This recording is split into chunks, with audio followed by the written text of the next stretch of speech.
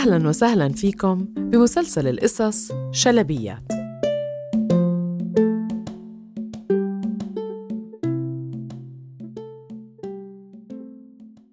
أنا الشلبية، واليوم حكايتنا من دار السلوى، اسمها البطيخة، وكتبتها تغريد النجار، وأنا رح أحكي لكم إياها.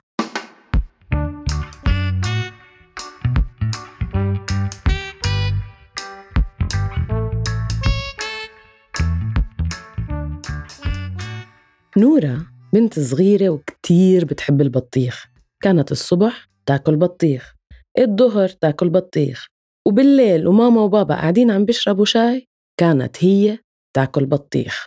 خشت خشت خشت خشت، بطيخ بطيخ طول الوقت بطيخ. وفي يوم على الغدا كان الكل قاعد وماما عاملة ملوخية ودجاج، ونورة ما رضيت تاكل.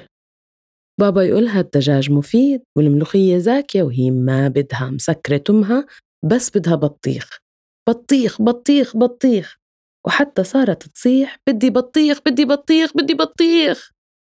ماما بلشت تتعصب، نزلت لعندها بهدوء وقالت لها أول الملوخية وبعدين بطيخ، ووعدتها تجيب لها بطيخة المساء. هديك الليلة دخلت نورة على المطبخ وشافت بطيخة كبيرة على الطاولة، انبسطت وقالت ما أكبر هاي البطيخة، بدي أكلها كلها كلها كلها بس إلي لحالي. حملت نورة البطيخة وأخدتها على غرفتها بهدوء وشوي شوي وحطتها تحت التخت. نورة قعدت بتختها وبلشت تفكر بهالبطيخة ونامت. وبنص الليل حست التخت عم بيهتز، فتحت عينيها لقت حالها عم بتقرب أكتر وأكتر للسطح. البطيخة كانت عم تكبر، وكبرت وكبرت وكبرت هالبطيخة لوصل التخت على السقف. انبسطت كتير نورة ونزلت عن البطيخة وهي بتقول وي. لفت حوالين البطيخة للقت باب، فتحته وممر طويل أحمر. دخلت للقت غرفة.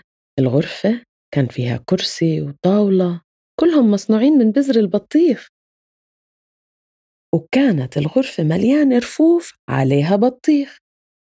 قعدت نورة وبلشت تاكل. خشت خشت خشت، بطيخ بطيخ، خشت خشت خشت خشت خشت خشت خشت خشت.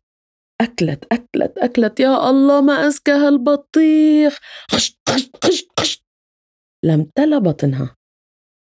وهي عم تاكل وملت بطنها ضلتها تقول بدي كمان بدي كمان، وما كانت تخلص الصحن اللي قدامها ليجي واحد تاني محله. وفجأة نورة وقفت عن الأكل وحست حالها عم تكبر ولا البطيخة عم تصغر. نورة مسكت بطنها وصاحت آخ يا بطني، خلص ما بدي كمان خلص. والبطيخة ضلتها تصغر وتصغر وتصغر، ونورة تصيح خلص بكفي. إجت ماما بتركض، إيش في يا نورة إيش في؟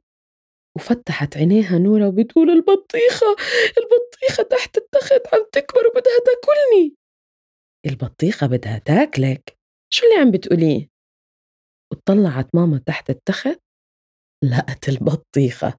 قلت لها شو بتعمل هون؟ خجلت نورة. أنا آسفة ماما، كنت بدي أكلها لحالي البطيخة، بس هي كبرت وكبرت وبعدين صغرت وفكرتها عم تاكلني. ماما ضحكت. نورة ارجعي نامي وبكرة الصبح بنحكي عن هالبطيخة العجيبة. بوست نورة ورجعت نورة نامت على طول. وتاني يوم الصبح على الفطور ما أكلت بطيخ، أكلت جبنة وبندورة وزيت وزعتر وزيتون، والبطيخ خلته ليوم تاني.